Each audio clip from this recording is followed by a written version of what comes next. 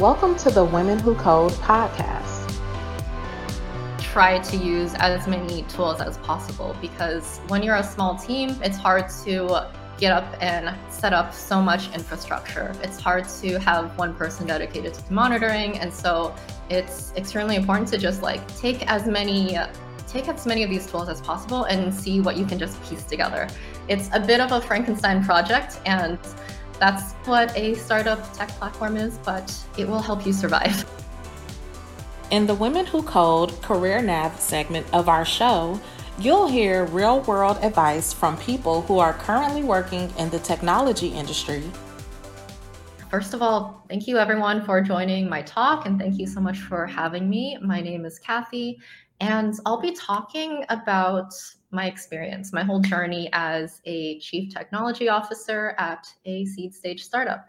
Okay, so because the company that I founded it's a bit smaller than the companies that other people work for at this conference, I'll give a little background on why I'm giving this talk, why I feel like what we've accomplished as an all-female team is super important. So Queenly started as an iOS, web, and Android app released around 2019, iOS first, later web and Android later that year. And then we were able to achieve many milestones in the tech industry.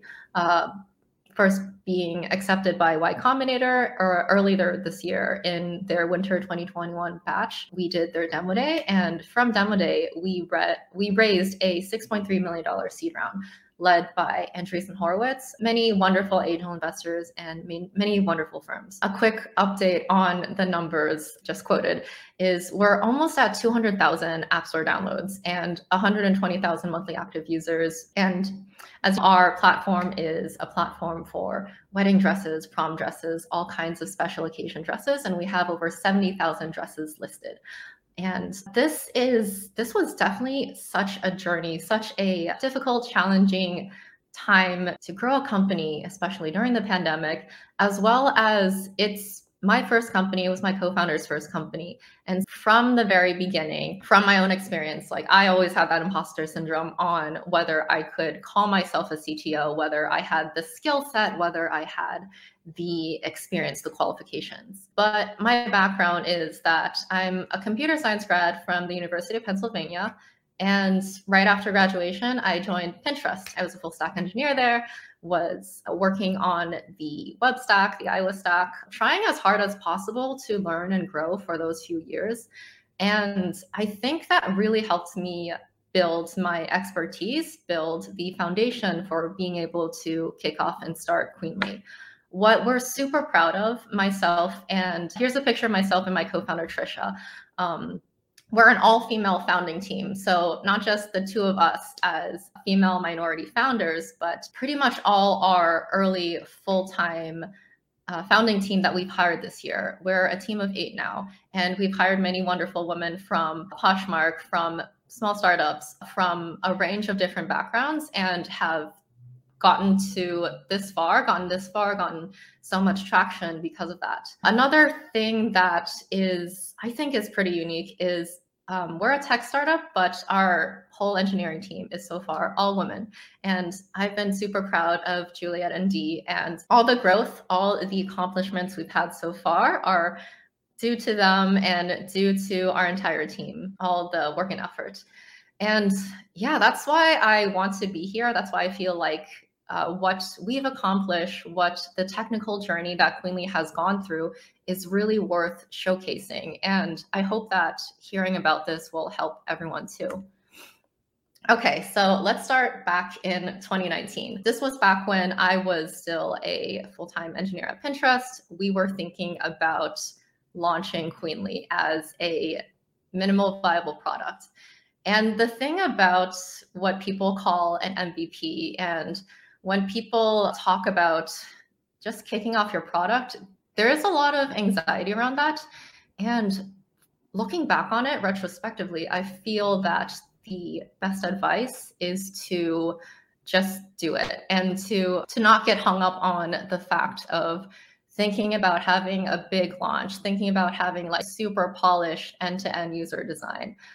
So my advice when it comes to launching, oh, one other thing, the whole story of when we first submitted this first app to the Apple App Store is that we ran into all these issues with getting approved to the App Store. And they're super strict about it when you're a first-time developer. And getting that first approval, getting that timeline is always going to be a huge hurdle.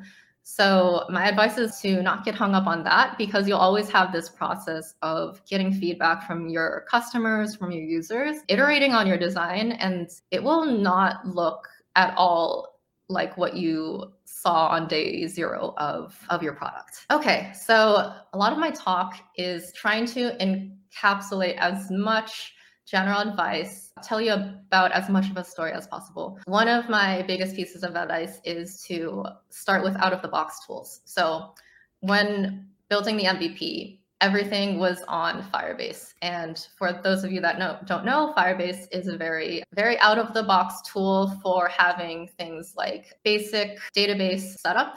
It's a NoSQL data store, and it's pretty much that you don't have to set up a whole server, you don't have to set up a whole API to create like a cloud data store, which is fantastic. For myself, I lean a little more front end than back end in terms of my own engineering experience.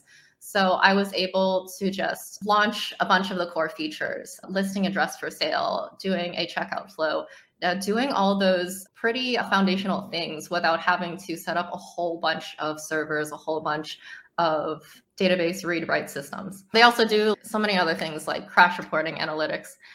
And I'd say, like, even throughout the journey, even to this day, it's really important to try to use as many tools as possible, because when you're a small team, it's hard to get up and set up so much infrastructure. It's hard to have one person dedicated to monitoring. And so it's extremely important to just like take as many of these tools as possible and see what you can just piece together.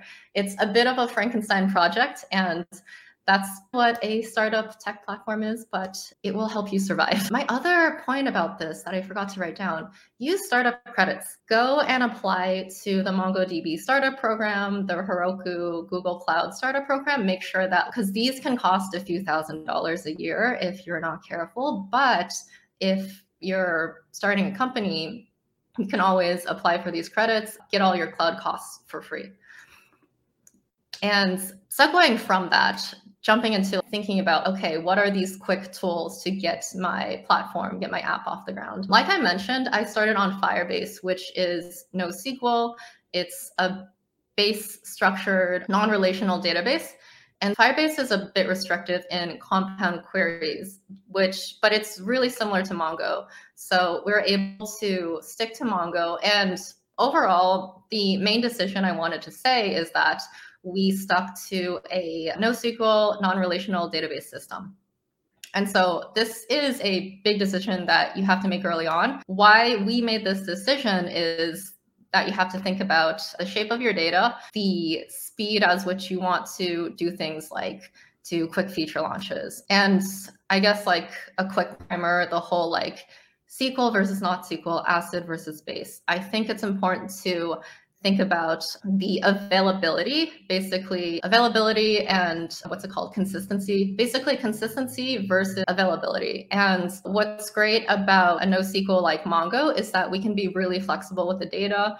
And because we don't need to update it so much, for example, people might buy a couple dresses a day or might list a couple of dresses a day, but we're not like a social media app where people are like constantly doing chatting, accessing, changing data. It's what's considered a low write, high read frequency data access. And so this type of schema, this type of data storage solution was great for Queenly. I added a screenshot here of one of our many quick feature launches. Basically this year, overnight, or not overnight, we had a very quickly advancing agreement with the pageant called Miss USA. It's one of the biggest pageant systems in the world.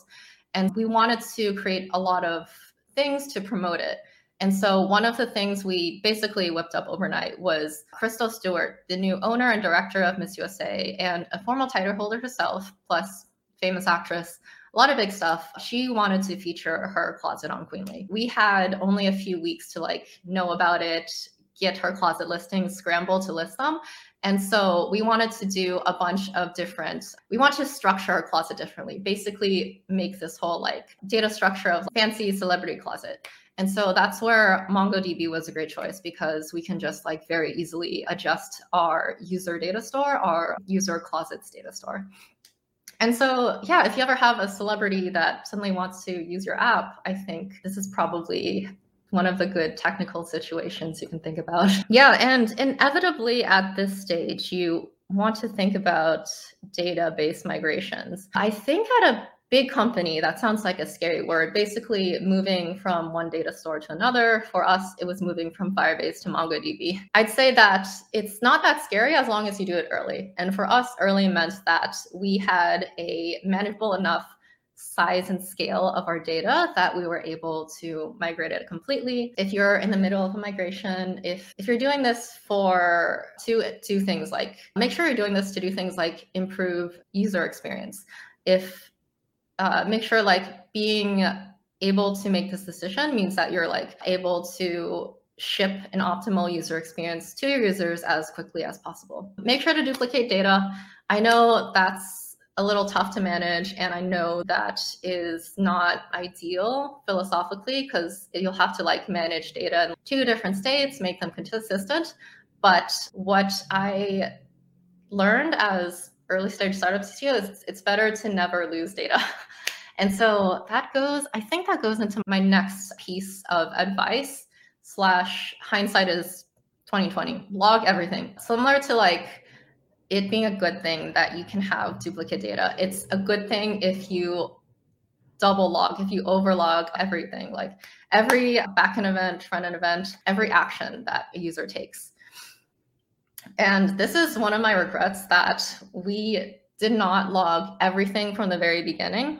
So many of our early users in 2019, early 2020, whenever there was a crash, a weird buggy experience, like we could not remotely figure out, we could not figure out remotely like what actions they took to get to that screen. It's also good because like you get to, if you make sure you have all these records of metrics, it can help lay the foundation for better growth engineering, better analytics of basically like how you're actually building the user experience.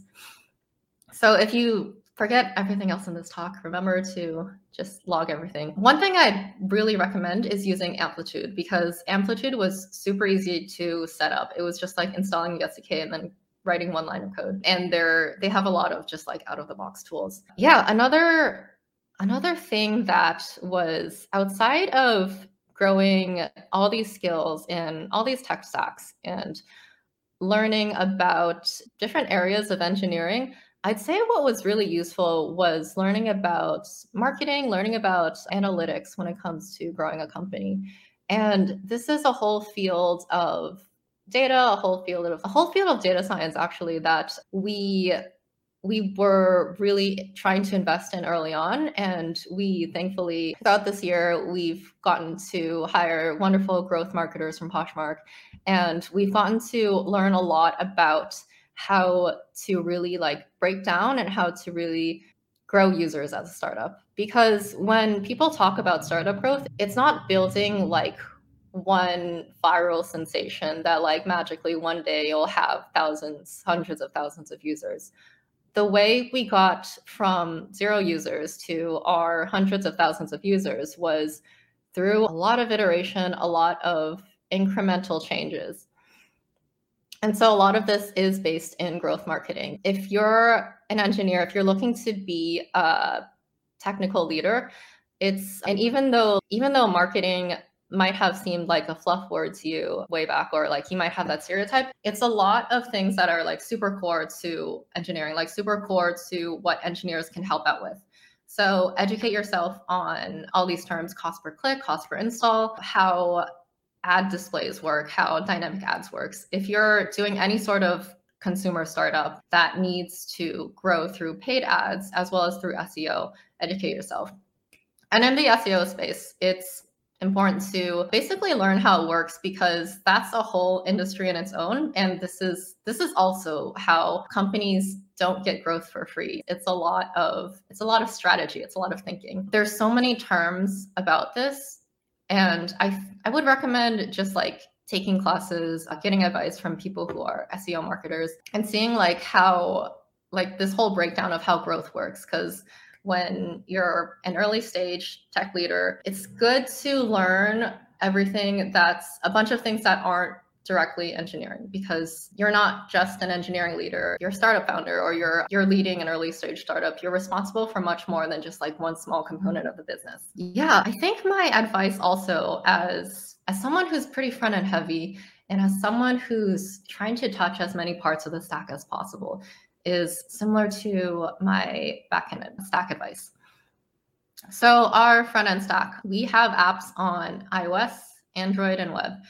We have relied extensively on many out-of-the-box tools, similar to our backend stack. A lot of packages and libraries when it comes to different UI components, different ways of doing like form validation, different ways of doing navigation. And I think the biggest advantage of a company this early is that not that it's necessarily overly complex or messy, but there's a huge advantage of just like making this like hybrid Frankenstein app. So for background, at Pinterest, I worked extensively in Objective-C. Right now, the most common, easy to use languages are Swift and Swift UI.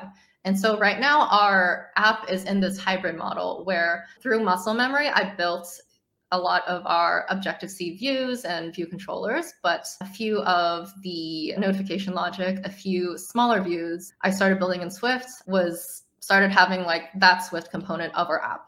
And I think, and also with iOS and web and Android, they share a few web views when it comes to just informational pages, when it comes to as much shared content that could change a lot very often. This is a huge advantage to a startup that needs to move fast, move quickly, and doesn't have such a massive legacy code base that you need to think so much about maintaining. Another topic on this whole thing, when you're building consumer app for multiple platforms, is should I build it in React Native?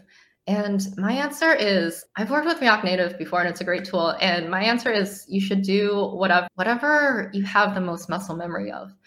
I would say that looking back, I actually did build our apps from the native code bases of Objective-C Swift for iOS, Kotlin for Android, and React for web. And the reason why React Native hadn't been incorporated was because I had the existing experience. I was like super fortunate enough to have that existing experience of being able to rely on the muscle memory of, okay, this is how I set up the app delegate. This is how I set up the different navigation view controllers on iOS. And then I had the muscle memory of experience on how to do it on web. Doing it that way also gives you that level of fine-tuned control over building really custom stuff for each of those user experiences. But I wouldn't say not to use React Native. I'd say to use whatever tool you feel most comfortable with. And so I did whatever was speediest for us to get our app off the ground. One thing that I feel super strongly about, I think that there's a myth too, like along with the myth of having a super perfect MVP, there's a myth that you can just like pile on technical debt. And I don't think that's fair to your future engineers. I think that it's important if you're a technical startup leader to set an example as a role model by looking at trade-offs. Basically, you're allowed to write bad code. You're allowed to do whatever you want, of course. But it's good to manage those trade-offs, like really know why you're making those decisions, really know why it's important for you to take certain shortcuts. And it's good to just be aware of that. And it's good for yourself to pay down your technical debt. I think it's good first and foremost to set that example to other engineers, just set the culture of just like taking ownership of whatever you build. But it's also good because yourself is the person that made those speedy decisions, that made those tech debt decisions, and you yourself, rather than having other engineers clean up that technical debt, like you yourself are the one who can do the best at cleaning it up, at refactoring, modularizing, deprecating certain things. And so I will die on this hill to say that like early startup CTOs should be the ones that take ownership of the tech that they create. Okay, let's switch gears a little bit, but not really, because the engineering team culture, building that team from just yourself, just you and your co-founder, to this extensive, wonderful engineering team culture. That's a super important part of why you're here and why I'd love to give this talk. I think it's important to, I think as a tech leader, it's important to think about the soft skills, to say, the non-technical things, such as being a good communicator and being someone who can speak with empathy, who can understand, communicate, really build that emotional skill aspect of yourself. And so in terms of hiring, in terms of what I was starting to think of, what myself and Trisha were starting to think of when it comes to building our early team, a lot of it was built on thinking about culture, having tech interviews that are not just like purely algorithms, purely CS fundamentals, seeing if someone had the drive, the passion to really care about building the largest marketplace for dresses, to really caring about building a really nice user experience. And that person doesn't have to be interested in dresses or fashion or necessarily have that direct experience. But it's something that really signals that outside of having tech skills, those are things that really bring a team together. Another thing that I like to do in our interviewing loop is to have engineers be interviewed by the non-engineering aspects of our team. Very often, aside from the technical interviews, there's interviews where our ops team, our partners growth team talks to engineers. And I think that's really core in a startup, to be able to talk with and show respect to the business side of things. Because when you're a small team and when you're trying to build something like a consumer app, when you're trying to build something that like everyone on the founding team should show like care and passion to, I think having that skill of being able to collaborate with non-engineers on ideas, move projects forwards, is extremely crucial.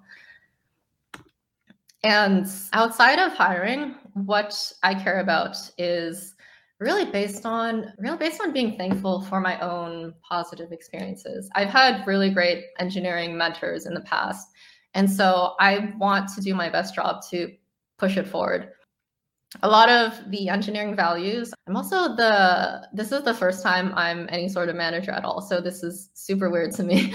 But the first things I care about is that what I mentioned, transparency, communication, and the eagerness to learn and grow. In terms of reflecting on myself, being able to be a good leader, I think it's more than just being able to make decisions and being able to like, more than just a title. I feel that as a early stage technical founder, you do have the responsibility of being a role model, being a mentor to people. And especially if you have something like my team where we're an all-female engineering team, there's a certain level of advocacy. There's a certain level of being able to be that advocate, be that supporter for the careers of the members of your team. Here's some quick examples of basically last year, we had a few engineering interns, and they're really great because they both love dresses. They both were interested in like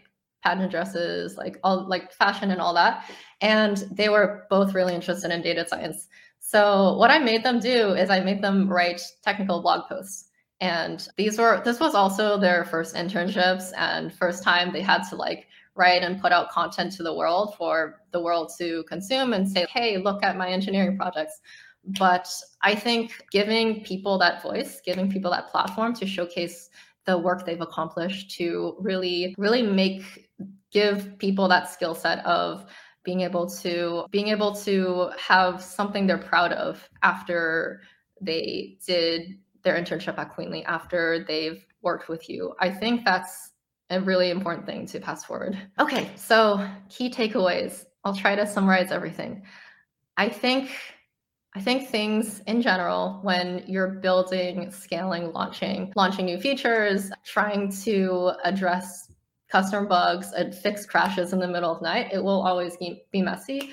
And I think it's hard to, but it's an exercise in trying to predict the future as much as possible.